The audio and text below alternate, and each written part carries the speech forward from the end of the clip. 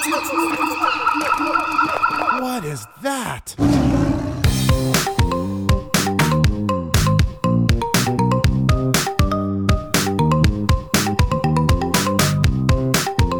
Hi, everyone. I'm Danielle. And I'm Katie, and you're listening to What Is That? A podcast where we talk about animals you've potentially never heard of. So today's episode is a special one. It's our very first episode, and we're taking us all the way back on a journey to the beginning, where we take you back, way back, to chat about fossils. But not just any old fossils, living fossils. What is a living fossil, you ask? Is it a bunch of skeletons tap dancing around in the woods somewhere that we didn't know about? You're close, Danielle. Living fossils are animals that have survived with little evolutionary change over a long time and are still around today. So let's jump in. What have you drug from the depths for us today? So this was a hard one. Of course, you got your classic living fossils like your crocodiles, your alligators, your horseshoe crabs. We know about these already, right? Old news. I wanted to dive deeper into our beautiful oceans. And this living fossil you can find off the coast of Australia and New Zealand, and it's called the elephant shark. Is it an elephant? Nope. Is it related to the elephant? No. Is it a shark? Nope. And I'm going to talk more about what the heck is this thing in a little bit. So let's begin. The elephant shark is this really beautiful fish, one might say, that lives off the coastline of Australia and New Zealand and Tasmania, which is a fun little island to the south of Australia. There's your geography fact of the day, Katie. But it is this about 4 foot or a little over a meter, if you're a metrics person, long shark. I'm just going to use shark for now. That is this beautiful shimmery silver, and it has these kind of long, like flipper fins and 2 dorsal fins, which are the fins on the back. 2. Most just have 1. Why stop at 1? Why not live it up? Live bigger, right? Mm-hmm. Live big, go big. That's the saying. Go big or go home. And it has pretty large set eyes and what I imagine are little chipmunk cheeks on this shark, just to help accent and accentuate its beautiful, long, illustrious hook-like nose. Now, the nose, where it would normally stop on a fish, keeps going. And then it decides to kind of start growing down and back towards the shark like a hook. And it almost reminds me of like if we were to have a 3rd claw arm growing out of our back. That's what it just kind of looks like to me. Like it's like this weird wart arm growing off the bottom of its nose. Like an extra appendage that you didn't know you needed. Yeah, definitely. It comes in handy though. Does it? It does. And I'll get there. And as this like fun appendage off its nose is pointing back towards its mouth, it kind of has this like, I would say a smile only a mother could love. So that's kind of the image I want us to have of this elephant shark in our mind. Now, the elephant shark has a pretty cool title. It has the slowest evolving genome of any vertebrate animal, land or sea. Now, you might ask, it's been a hot moment since I've learned what a genome is. So just a quick review. A genome is like a complete set of genetic instructions for a living organism. So it kind of helps tell the body on a genetic level what to do, what attributes to have, how to function. So this guy has pretty much stayed consistent on the genetic level for the past 450 million years, which is mind-boggling. I can't even really wrap my head around that. It's a really hard amount of time to put into any sort of context. I don't know how. I don't think we can. This thing was just chilling and swimming off the coastlines of Pangea. Yeah. Like with the dinosaurs. It's true. Is living in an environment that its direct environment maybe hasn't changed too much, but the rest of the world look completely different. Yeah, which is crazy to think that it survived all of that. Now, I should probably pause real quick and acknowledge the fact that living fossils is a little bit of a controversial term. Not all scientists or research enjoy using that term.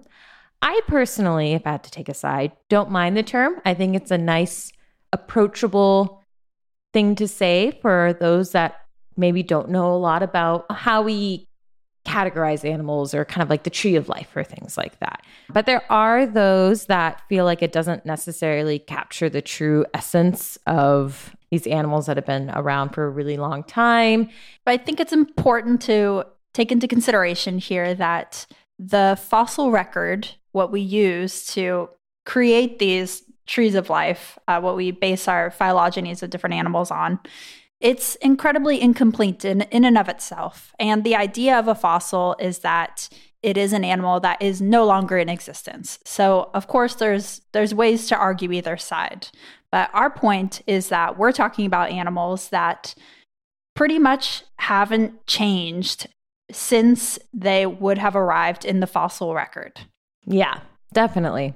So now that we've acknowledged the controversy, we're going to move on. We're going back to the star of the show for the moment, the elephant shark. So as I mentioned, its really most distinct feature is this hook-like snout on itself. The gentleman elephant sharks will have a larger snout, but they're actually overall going to be smaller than the ladies. So the ladies are overall going to be longer, but they're going to have a little bit smaller of a snout, a little bit more petite nose. But that little nose comes in handy. It loves just kind of like trolling along the bottom. It loves to eat shellfish and mollusk and maybe other smaller fish.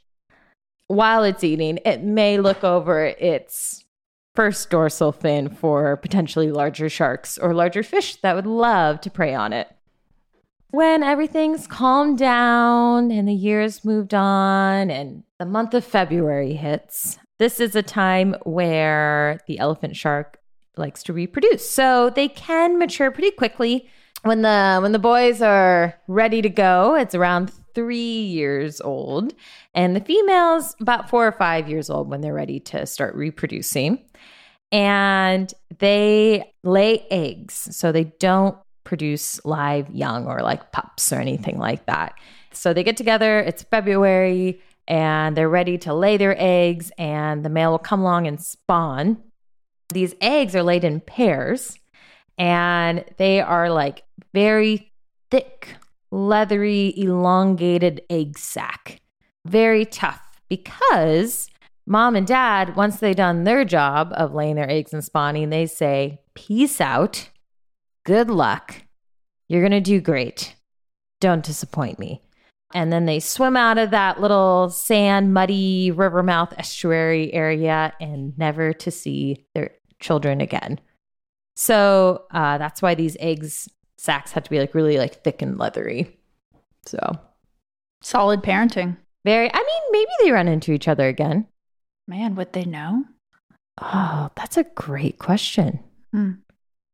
Like, there I am, sifting along the sand, eating a delicious mollusk, and this other ghost shark bumps into me and ends up being my child. So I have a fun fact for you, Katie.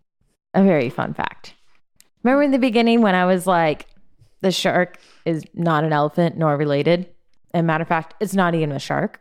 So elephant sharks, you might also hear them be called ghost sharks, but they're not sharks at all. They're actually members of the ratfish family. Also part of the chimera order, which is just such a fun word to say. Yeah, delightful. Isn't that fun? So these guys are commercially fished for in Australia and New Zealand, and they are often used in fish and chips. So it's just like a white fish, mild flavor. There are other ratfish that, like the spotted ratfish, where people have tried that one and said that it tastes bland with a bad aftertaste. So not as palatable. Not as palatable. They are least concerned when it comes to conservation. Obviously, they are part of a fishery economy, but there are conservation groups out there that are just trying to bring awareness to the type of like fishing practice that's done to capture these guys. And the biggest one is bottom trolling. So bottom trolling is a type of fishing where it is highly destructive. Like they throw out these weighted down nets, and a lot of times they get a lot of bycatch in it. So it's things that they weren't intending to catch, which can often lead to a lot of unwanted death. And it can be very physically damaging to the environment. Australian government has issued a couple of statements on bottom trolling. And to me, I'll read them and then I'll get your input on it. So the Australian government, their acknowledgement of bottom trolling is, I've been saying trolling this whole time, but it's trawling. I have been thinking about internet trolls a lot. Maybe that's why I'm just triggered now. Maybe, or maybe these boats have little trolls living underneath the bottom of them. You never know. One never knows. So this is the Australian government issuing a statement saying, quote, sometimes bottom trawling can catch unwanted species of fish, not the type of fish that the net was supposed to catch. This is known as bycatch and is monitored by onboard fishery observers who assess the environmental impact of the trawling. Although, sorry, quick note, I just had a visual of a bunch of Australian men wearing long trench coats and like fedoras, just standing there, arms crossed, observing the trawling. Yeah, how do you observe? I guess when they pull it up, then you can observe the catch. Yeah. So they go on, although it's not physically possible to trawl on reef structures, significant long-term damage can occur if sensitive habitat areas like coral sponges and seagrass beds are trawled. To ensure these sensitive habitat areas are protected from trawling, management arrangements such as area closures are extensively used. What's your thought on that statement? It sounds like they are aware of the situation and wanted to say some things to let people know how aware they are. Yeah, I think they're aware. And that's about it. Reading between the lines, it's like, yeah, we know. Moving on. And then they make hard eye contact. And then they make hard eye contact and raise an eyebrow or two. Until you get too nervous and you end up walking away, shuffling away, most likely. It's true. And those bottom trolls will get you. They may sick the trolls on you. There are a couple of conservation organizations out there that are trying to combat this type of fishing, bottom trawling. So in the United States, we had the Marine Conservation Institute. They're based out of Seattle. And they also have an office in Sonoma County in the town of Glen Ellen, which makes Katie and I excited, us Sonoma County folks. And we'll post their link on our social media stuff as well. So if you want to check them out, they have a lot of programs involving fisheries and just how to help create more sustainable fishery programs so everyone can win. Win-win for all. And then in Australia, there's the Australian Marine Conservation Society, and they're doing a lot of campaign work with sustainable fishing and fishing practices, and they are doing a lot of legislative work as well to try to get some laws passed. So that, folks, is one of the oldest living fossils out there, the elephant shark. So, Katie, I am so excited to see what animal you found. Well, I think I'd like to start by setting the scene a little bit for you guys. I'd like you listeners to please close your eyes for a moment. Imagine yourself on a riverboat going down the Amazon River Basin. You're hearing the noises. It's very warm, very humid. You've been sweating profusely for hours, days maybe, as long as you can remember landing in Brazil. And all of a sudden, you look over to the side a little bit. You hear a commotion. You hear some noises, like maybe two raptors having a breathy argument. And then you hear a plop, and something falls in the water. Then you hear tick, tick, tick, tick, as something scrambles up out of the water. God, are we about to get murdered? Then you look up into the tree and you see something you did not expect to see. Ooh, I feel like Dr. Seuss. I wonder if he went on a boat ride down the Amazon. That's what inspired him for half of his tales. Well, I wouldn't be surprised after taking a look at this creature. For what you see when you look at the top of the tree is a great big bird. But this is not just any magnificent bird. It has the body of a pheasant, just your average plump, plush-looking, delicious pheasant. And then as you travel up the neck to the head, you see a big naked spot around the eye that is bright blue, vibrant, bright blue, sky blue. Following above that is a very long, thin, delicate crown of red feathers. And when you go back down to the feet, they have very skinny legs like you might see on a water bird, such as an egret or a heron, all black, long, spindly toes. And these birds make their nests in trees over the river because their defense when they get attacked by predators is to drop into the water. Like a cannonball. Like a cannonball. They're not floating down, they're dropping down. I guess I should preface that with that is the defense of their chicks because they don't really have a whole lot of defenses coming from the parents.